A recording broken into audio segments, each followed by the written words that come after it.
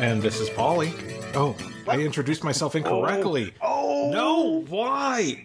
I mean, 503 episodes, and I finally slipped into the Paulie. That's wonderful. You know, it has taken me a long time to get you here, but finally, You've broken I've mastered me. you. 10 years later, I'm a broken man. You know, it's gonna be like that episode of Oz where Beecher poops on Schillinger's chest. That's exactly what this moment is. That's an episode of Oz? Yeah, did you never watch Oz? No. Yeah, You're not talking me into it. Oof, yeah. It's just like that. I'm a hard pass on anything involving poop, just FYI. Completely broken. So anyway, this is Paul, and I wanted to let you guys know that I am very excited. Why are you so excited, Paul? Well, you know, this is you finally accepted the Polly designation. No, I haven't. In my heart, I haven't. But, and as Matt Sturgis once asked, when does she get here? Yeah, when does she get here? So today, this is a very timely podcast. We're recording this on Thursday evening, June something or other, 12th, 13th. And big announcements today. Normally we record our podcast on Saturday, but just because we recorded on Thursday, lots of stuff is happening today in comic book news and movie news and all sorts of stuff. But in the comic book realm, 2 DC announcements today, starting with the return of Legion of Superheroes.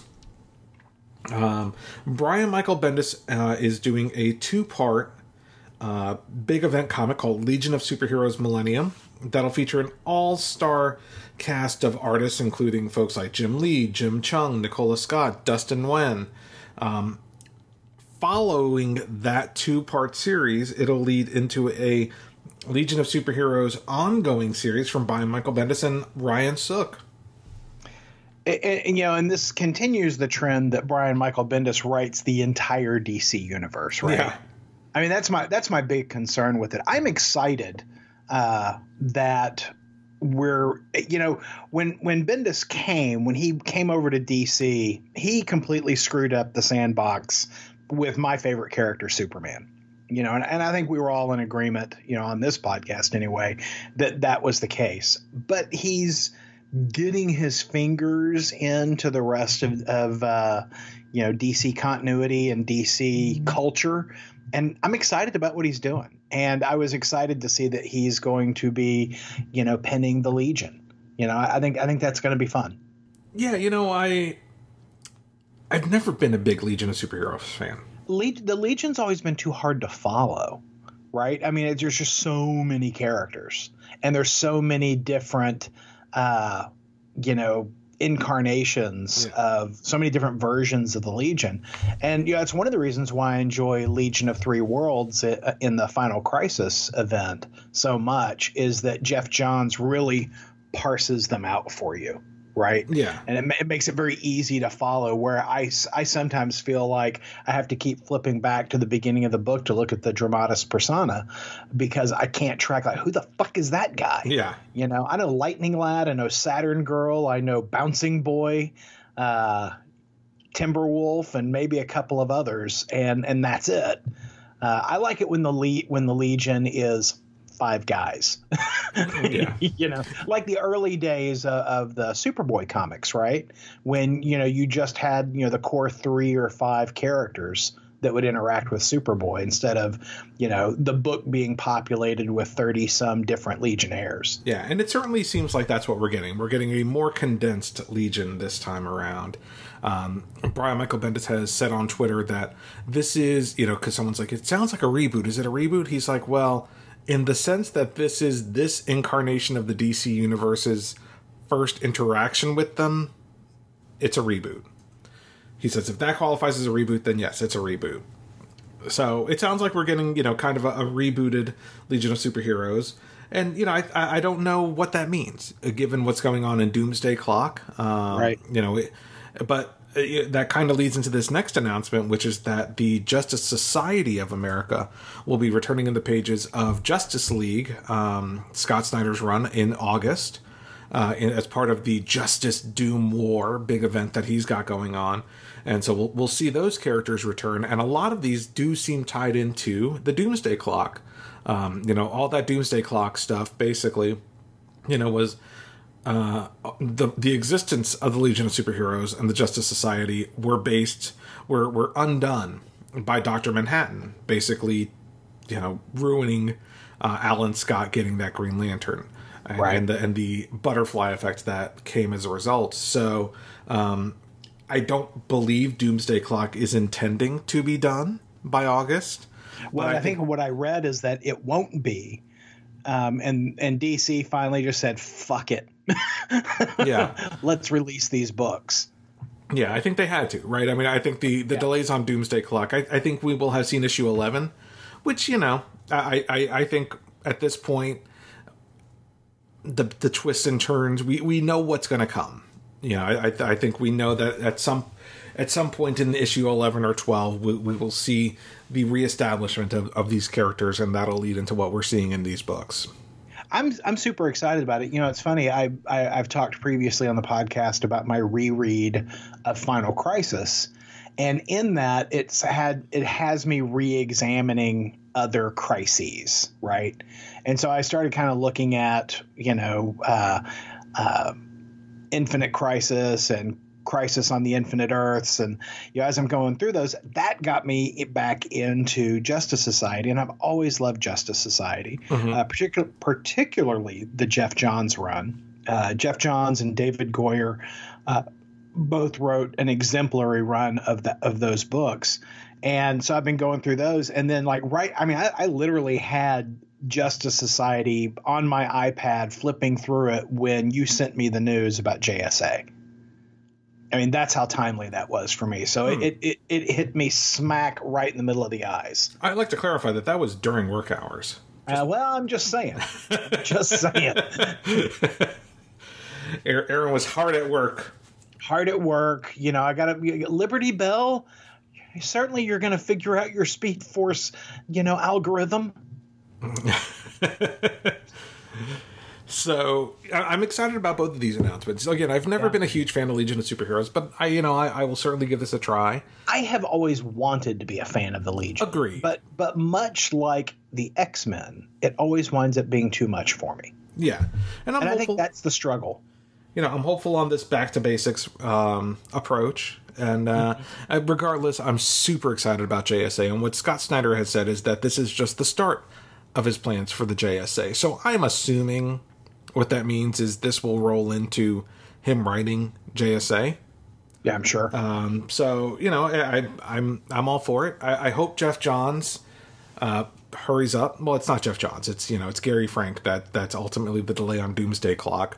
Right. And I hope at some point we see that 3 Jokers book. But I know that's also an artist delay that Jason Fabok is really wanting to get that right. But then ultimately we will have finally gotten answers to pretty much everything that was established in that original Rebirth book that Jeff Johns wrote years ago. I would just love for one of these days an event book to come off as scheduled. Yeah, that would be nice. Yeah, I think the company that cracks that nut wins comics. Yeah, that's what I think. Well, let's go ahead and start with an event book. In fact, it has event in the title. Yeah, it's a weird name to me. It is a super weird name, and I don't know why it's called this. Yeah. But Event Leviathan #1 came out this week, and it appears that something's like redacted from the title, so it's like the words that are left are Event Leviathan. But it is a very unusual title. It doesn't roll off the tongue. It's not Leviathan Crisis. But, this is the first of a 6-issue mystery thriller written by Brian Michael Bendis, art by Alex Maleev. And this reuniting the superstar team of Brian Michael Bendis and Alex Maleev. Absolutely. And, it has been, a lot of this has already been established in Action Comics, in the ongoing Action Comics book. And that's still going on. But what Event Leviathan is what, like the world's greatest detective. So it's Batman, Green Arrow, who I didn't realize was a great detective. Nor did I. That was surprising to me. Yeah. I'm like, well, where's Detective Chimp? Exactly, that's what I thought. But it's only issue 1. It's possible. And the Question teaming up. So this is kind of like the Batman Green Arrow Question angle on the Leviathan story, while Action Comics will feature Superman's involvement in the Leviathan storyline. So issue 1 came out this week. Before we even get into the book proper, I will say you turn, and they have a huge 2-page ad for Frank Miller and John Romita Jr.'s Superman Year 1. 3 64 Prestige format issues in June, or starting in June. There is no justice without truth. I'm glad Frank Miller's not drawing it. But I know you're not a huge fan of John Romita Jr. I will certainly give this book a shot. I don't know, Paul. I don't know. The cover looks, the 2-page spread there looks pretty hot. Well, I will say one thing that I read that was interesting. I'm going to put this out here. Let's gauge your reaction. Okay. Is that apparently as part of Year 1, it is established that Clark Kent was actually in the military as a Marine. Mm-hmm. What? Yeah, that's part of this Year 1 storyline. No. Yeah. No. Yeah. No. I didn't write it. I'm just telling you. Yeah, but you seem to be endorsing it. I don't know. I'm intrigued by the difference. I'm wondering what that does. I'm curious about the storyline. I'll give the first issue a shot. I'm very curious if they put some rails around Frank Miller for this story. I hope so. Because he when you just give him free reign, he does some crazy ass stuff. And so I'm real curious to know, was there editorial guidance to say, no, you can't do that with Superman? Because remember, family friendly. I'm curious about that. I don't know. He got away with a lot in DK3, and ultimately that wasn't him. That was Brian Azzarello. But, I never actually finished that storyline. So bad. Did you ever finish it? No, it was so bad. Did anybody? Did they finish it?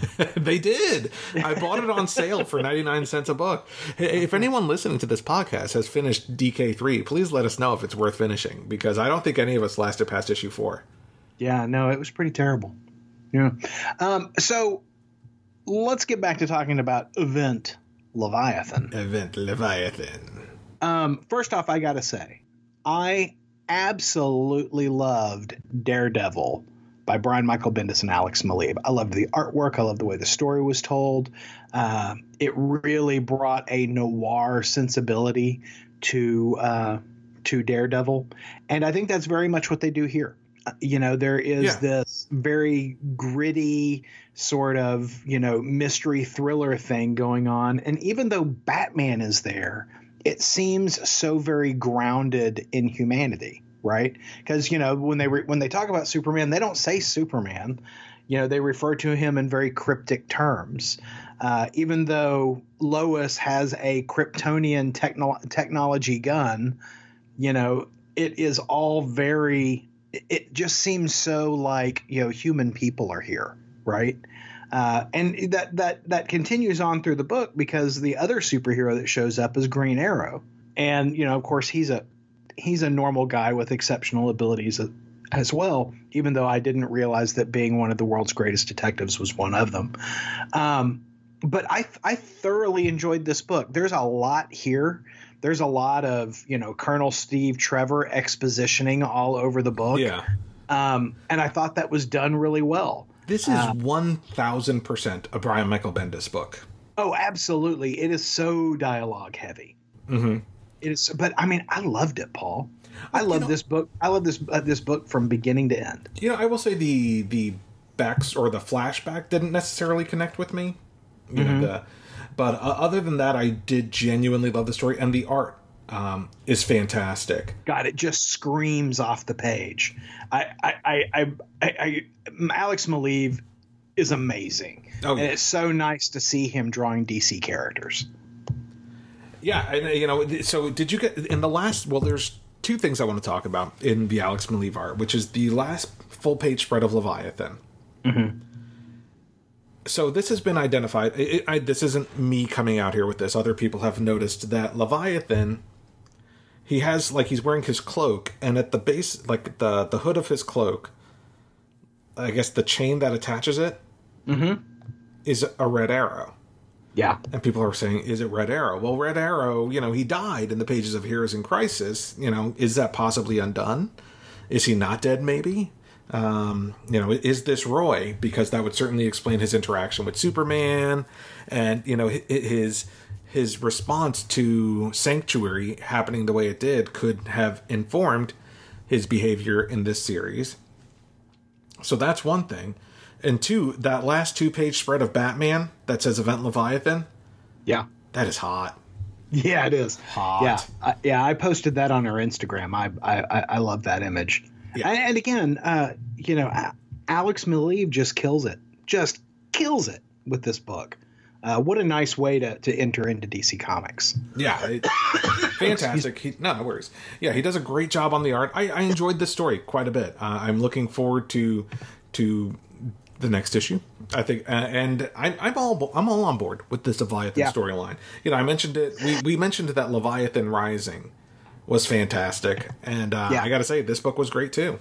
Yeah, I'm excited. I just hope that it does that it doesn't do the thing that other Bendis projects have done, where they're too decompressed. Yeah, I hope that he's learned his lesson, because it's a great start. Now I want to feel the same way at the end of it that I do at the beginning. That I was excited to read it. That it was thoroughly enjoyable. I just don't want it to spool out of control like a few of his other projects have. Yeah, for sure. I'm not being sarcastic about that. I'm just talking about a few. Yeah, we were nervous about Bendis coming to DC. We were nervous about Bendis coming to Superman. It sounds like his run on Superman itself has been a little bit rocky. I have enjoyed his run on Action Comics. I'm cautiously optimistic about Legion of Superheroes. Yeah. But the company that he left has brought in a whole bunch of new folks to kind of take the place of folks who have left them, like Hickman and Matt Fraction and Brian Michael Bendis. And some of those writers include Donny Cates and the writer of Invaders, who is Chip Zdarsky. He came from Image Comics and books like Sex Criminals and things like that. Yeah, I think he very much was a partner for Matt Fraction on some writing over there. But we have really, really enjoyed the Invader series, and we have issue 6 from Chip Zdarsky, art by Carlos Magno and Butch Geis. I'm going to start by saying I really thought this was only a 6-issue miniseries. Same here. And so I got, when this book happened, I'm like, I didn't expect this book to keep going. I really thought I was getting a conclusion here. Right. So I think my opinion of this book was actually a little informed by that. Yeah, no, I same thing here, Paul. I thought this was going to be the conclusion, right? And certainly it's the closing of the first arc of this story, but it is in no way a conclusion to this story. No. And, as Paul and I said last time we talked about Invaders, this really should have been Marvel's event book this summer, because it touches on so many other heroes, not just the Invaders. And I could have seen this being a much more reasonable tie-in book than the War of the Realms. Yeah. I truly do believe that. I think that they chose poorly on their summer event this year. But, I liked this book a lot. But when I got to the last page, I'm like, hey, what the hell? And then I saw the next. Yeah, exactly. I was like, oh, there's more. I have been reading this entire series thinking it was a 6-part series. So it got, as the story unfolded, I'm like, okay. Doesn't really seem like we're wrapping up. Like, what are we setting up here? Are we setting up something that's going to continue in the pages of Captain America or the pages of something else? And then it said, next issue. Oh, okay. Yeah. And that's not to say the book is bad. I was just very surprised. Yeah. Just remember, Dead in the Water starts here. I will say, I enjoyed this book just as much as I've enjoyed the series. I just think that I was surprised. In fact, I guess we could talk a little bit about what happens in this book, because they've really kind of been building up that Namor is going to destroy this city And the true scope of his plan is revealed in this issue, but without real explanation as to the why. Right. We had been fearing, for the last issue or so, that Namor was going to use some sort of biochemical bomb on this town. And he does, but it's not, a chemical weapon designed to kill people. No, it's designed to change people and to make them water breathers, to turn them genetically into Atlanteans, the blue-skinned Atlanteans. And I was so surprised by that in this book, Paul. I don't know if you were reading the handwriting on the wall. That. Yeah. I was also surprised by, what happens to the Human Torch, the original Human Torch. Yeah. It's so much.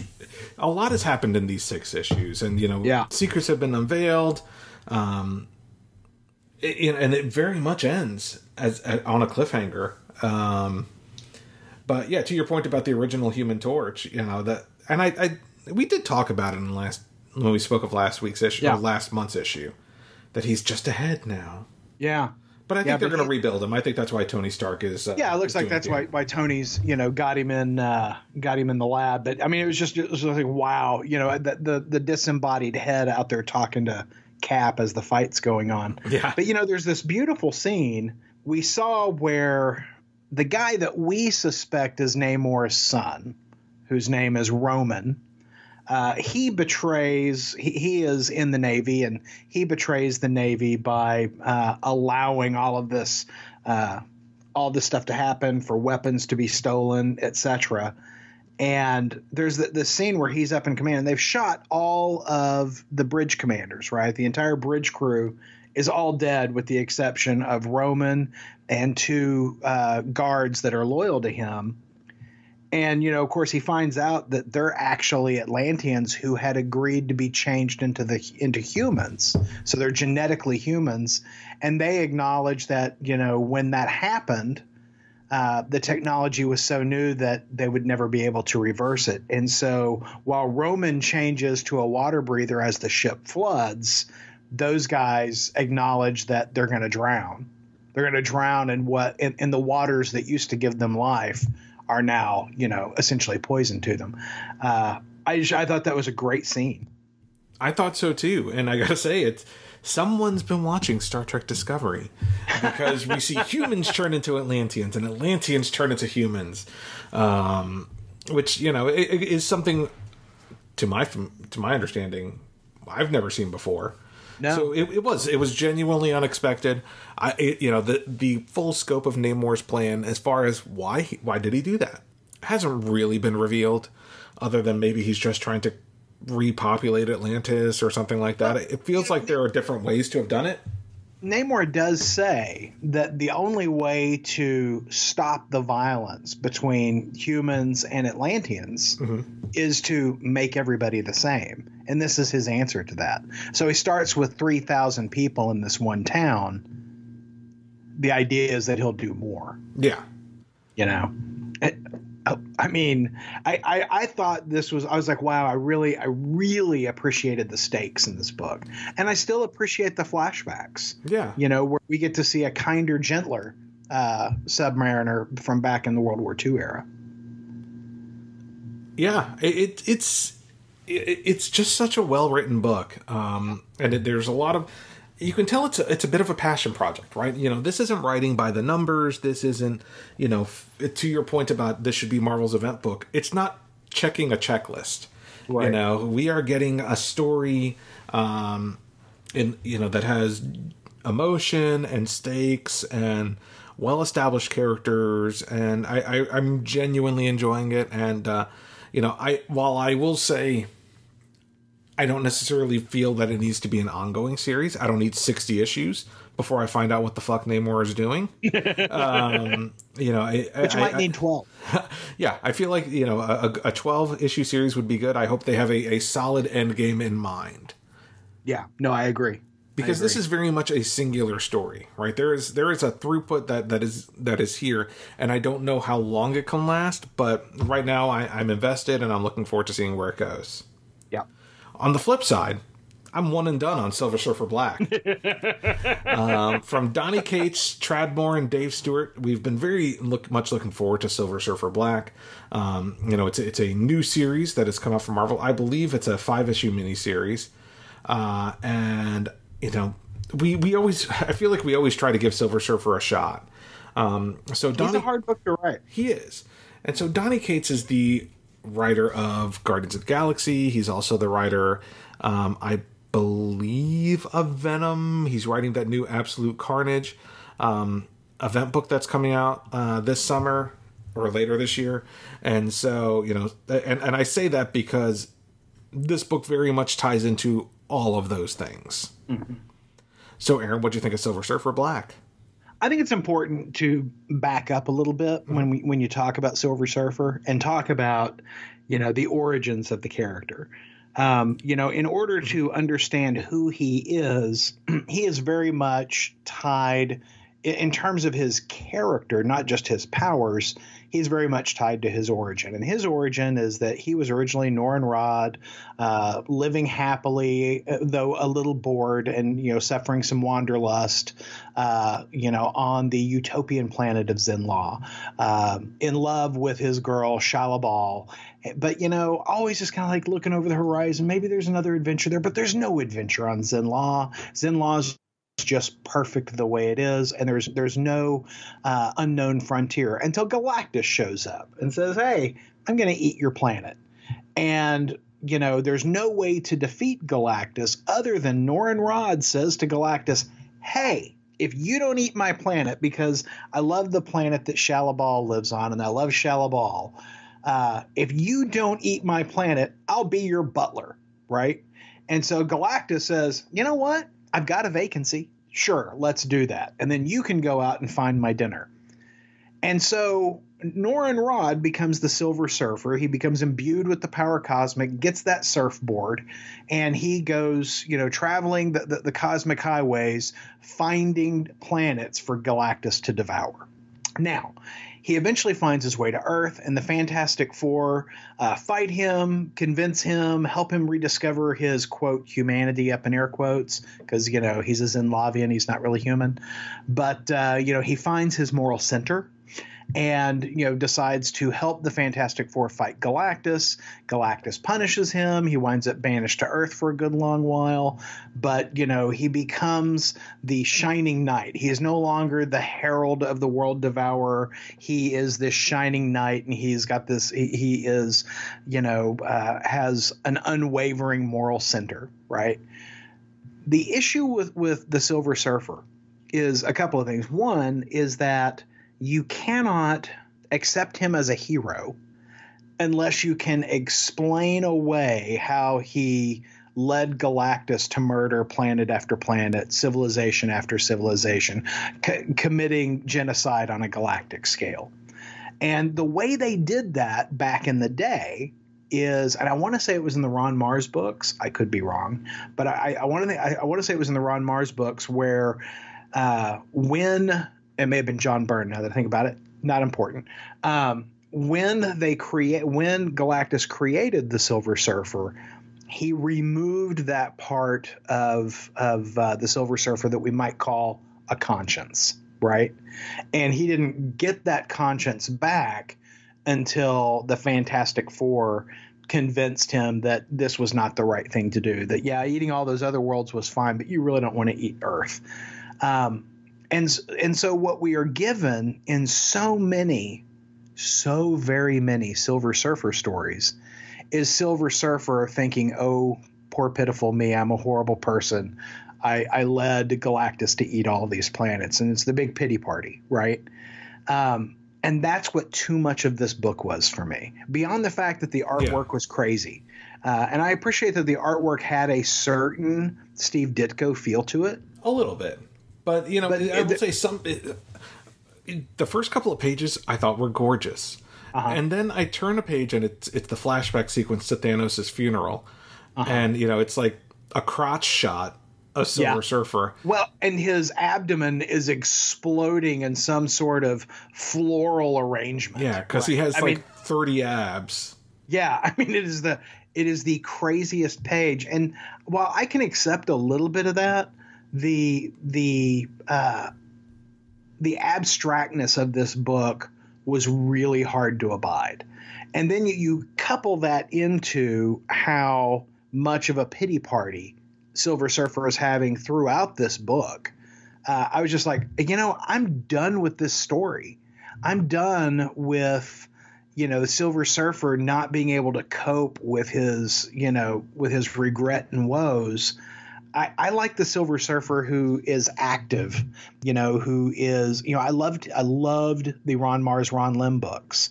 Yes, me too. And I will say that's one thing. My favorite part of this book was the variant cover. The variant cover drawn by Ron frickin' Lim, and it is everything I want it to be. And it is that cover is every bit as gorgeous as his artwork ever was. And I'm like, why isn't Ron Lim drawing a comic right now? Why isn't he? And, and I don't know if it's a health thing or what, but I mean, you see that and I'm like, I just want to see a chromium Silver Surfer on that piece of art, right? Yeah. Like it screams. It is just beautifully done. And I don't know why Ron Lim doesn't do more interior artwork. He does a lot of variants. I was looking him up today because I'm like, well, what the hell's he doing? He may just be a commercial artist now. Yeah, that's true. Because that's where the real money is. It's not in comic books. But I wonder about that because his pencils are every bit as sharp now as they were then. I mean that cover is stunning. Like if you had told me that he did this 20-something years ago, and they just reprinted it, I'd believe it. Yeah. But it says 19 on it, so he drew that this year. Yeah, no, it's fantastic. Mm-hmm. It is. It's just fantastic. But it's the only fantastic thing about this book. Yeah, no, I do like a couple of the other variants, but but yeah, you're right. I mean, the interior art is not my cup of tea, and the story certainly isn't. So when you got to the end, were you like, who's Null? Well, I kind of felt like, that I read that wrong and that it was actually Elric of Melnibone. That's what it felt like to me. But, this book was terrible, Paul. Yeah. I hated everything. All this book made me do was wish that I was reading a better Silver Surfer book, one by Ron Lim and Ron Mars. Yeah. Which I will tell you, and yes, of course, Stan Lee, and Mobius, that's some people's pivotal Silver Surfer. Mine is 100% Ron Lim and Ron Mars, or Jim Starlin and Ron Lim. But essentially that arc of the Silver Surfer that ultimately led into the Infinity Gauntlet. That's the arc that really cemented Thanos and his quest for the Infinity Gauntlet and all that stuff. That is my Silver Surfer, and I've not been able. I'm looking at my Comixology stuff, and this is just the books that I've actually picked up. It's digitally, right? But I'm looking at, a Silver Surfer #1, the all new beginning for Silver Surfer from 2011. I'm looking at the Dan Slott Silver Surfer from 2014, and again Dan Slott Silver Surfer 2016. Then the Infinite Comics Silver Surfer. And then Silver Surfer Black, and Silver Surfer Requiem. And I'm like, all of these suck. Yeah. Except I have the Epic Collection, Ron Mars, Ron Lim, Tom Rainey was also an artist on that arc, Silver Surfer. That is, you will not find better Silver Surfer than that. And yes, is it a little dated? Does it read a little different? Is it more exposition heavy than today's comics? Sure. It's also better than any Silver Surfer that's been written since then. What's funny? What's funny is I was reading up on my Silver Surfer history today, and Stan Lee was actually unhappy that when they came out with the Silver Surfer written by Steve Englehart and drawn by John Buscema, he was like, oh, I really wanted to hold on to that. He wanted to be the only writer ever to have written Silver Surfer, even though it's a character he did not create. Jack Kirby created Silver Surfer. But he wanted to be the only writer ever to write it. And Marvel went ahead with the Steve Englehart book. And Steve Englehart said, hey, I want to add in some of these other cosmic characters into this book. I'd like to add that Thanos guy and Adam Warlock and, those guys that Jim Starlin was working on. And Marvel no, you can't have them. And Steve Englehart got pissed off and he said, oh, fuck you then. I'm off this book. So Jim Starlin comes over and brings over Thanos and Adam Warlock. And the book becomes a bestseller. Yeah. That cracks me up. But it had to happen that way because, no one writes Thanos like Jim Starlin, for better or worse. Except, I will say, the only person who can recapture Thanos is Hickman, Jonathan Hickman. I was going to say, yeah. No, I agree. But Silver Surfer Black sucks. Don't buy it. Yeah, hard pass. Who is a bad book. Yeah. I really do appreciate. I appreciate both Donny Cates and Trad. But neither one of them worked together on this book. I didn't feel like either one of their styles meshed, and they made some artistic choices that I just can't support. Yeah. And it's so funny because there are so many characters on the pages of these books that I love. Beta Ray Bill. Yeah. But I don't know, Paul, I had a hard time figuring out what the hell he was doing with Beta Ray Bill. Yeah, I mean, I had a hard time figuring out what the hell was going on in general. The art is very... it's don't get me wrong, I don't mind... I know how Wayne feels about, someone putting their artistic interpretation on the art, like an Umberto Ramos. But Trad Moore, who was also the artist on that all-new Ghost Rider book from 2014 that no one liked... he just, the art is not my style. I will say, not my style. Same here. Yeah, no, I agree. Well, Paul. Yes, sir. What's coming out next week? Well, next week from Marvel Comics, Savage Sword of Conan #6. And I know we haven't been speaking about the Conan books lately. We've been, we had our Conan-centric podcast, and we've kind of been I wouldn't say off the Conan kick. We've been purchasing the books, I think we're both a little behind. But Savage Sword of Conan #6 comes out next week, which is the start of a new arc. It's a self-contained arc. Savage Sword of Conan is kind of like their anthology book. They have a new creative team every storyline. Next week's book is written by Meredith Finch with art by Luke Ross. So pretty decent, creative team there. If you still want to go with your space action, I'm going to throw a curveball here, Aaron, from Dynamite Comics or Dynamite Entertainment, written by Jeff Parker. Warlord of Mars Attacks. So we have a crossover with John Carter of Mars and Mars Attacks by Jake Parker, by Jeff Parker. Jeff Parker. Yeah. It's it's just crazy enough to be something worth picking up. It's just crazy enough that this might work. Yeah. So I'm gonna give that one a shot. I like Jeff Parker, so maybe you give that a shot. Yeah. From DC Comics, we have the build-up to that Justice Doom War that I mentioned earlier with Justice League #26. This is, one of those one-shot tales from James Tynion IV, but certainly, starts building up that storyline after the big events of issue 25. Also from DC Comics, Superman Year One, #1 from Frank Miller and John Romita Jr. comes out next week, Aaron. I'm going to have to pray about that one, Paul. Yeah, I'm picking it up. I'm going for it. I got to talk to my my short duration personal savior. That's what I got to do.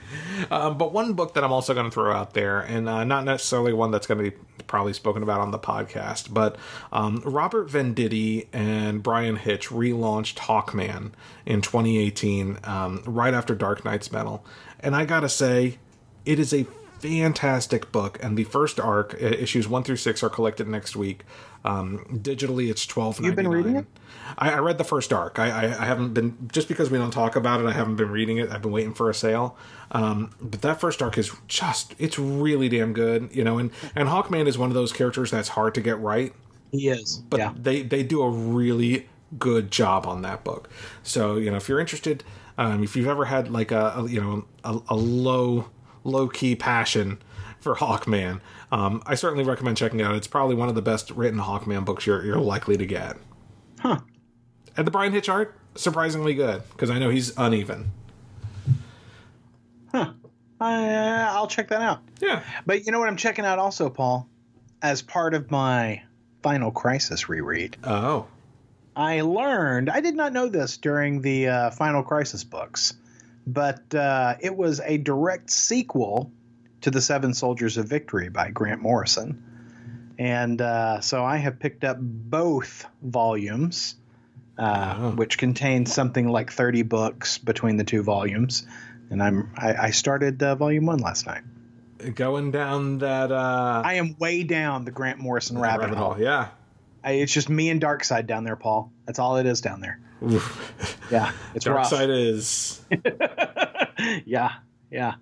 But I don't have the good Darkseid down there with me. It's Dan Turpin Darkseid. Oh, that was the worst. Yeah, it's the worst Darkseid. When Darkseid was reborn, it's the crime boss. No. That's the Darkseid down there with. Oh, that's the worst. Boss Darkseid. Well, you enjoyed that, Aaron. I don't know that you're going down a path I cannot follow. Help me, Paul. Help me. Hey, well, while all you guys were off being happy, I was reading Batman R.I.P. Enjoy. Enjoy. Y'all have a good week. Bye. Podcast theme music graciously provided by Mark Andrew Pope. For more information, visit markandrewpope.com. Funny Books with Aaron and Polly is a production of ideologyofmadness.com. No Spider-Man clones were harmed in the production of this podcast.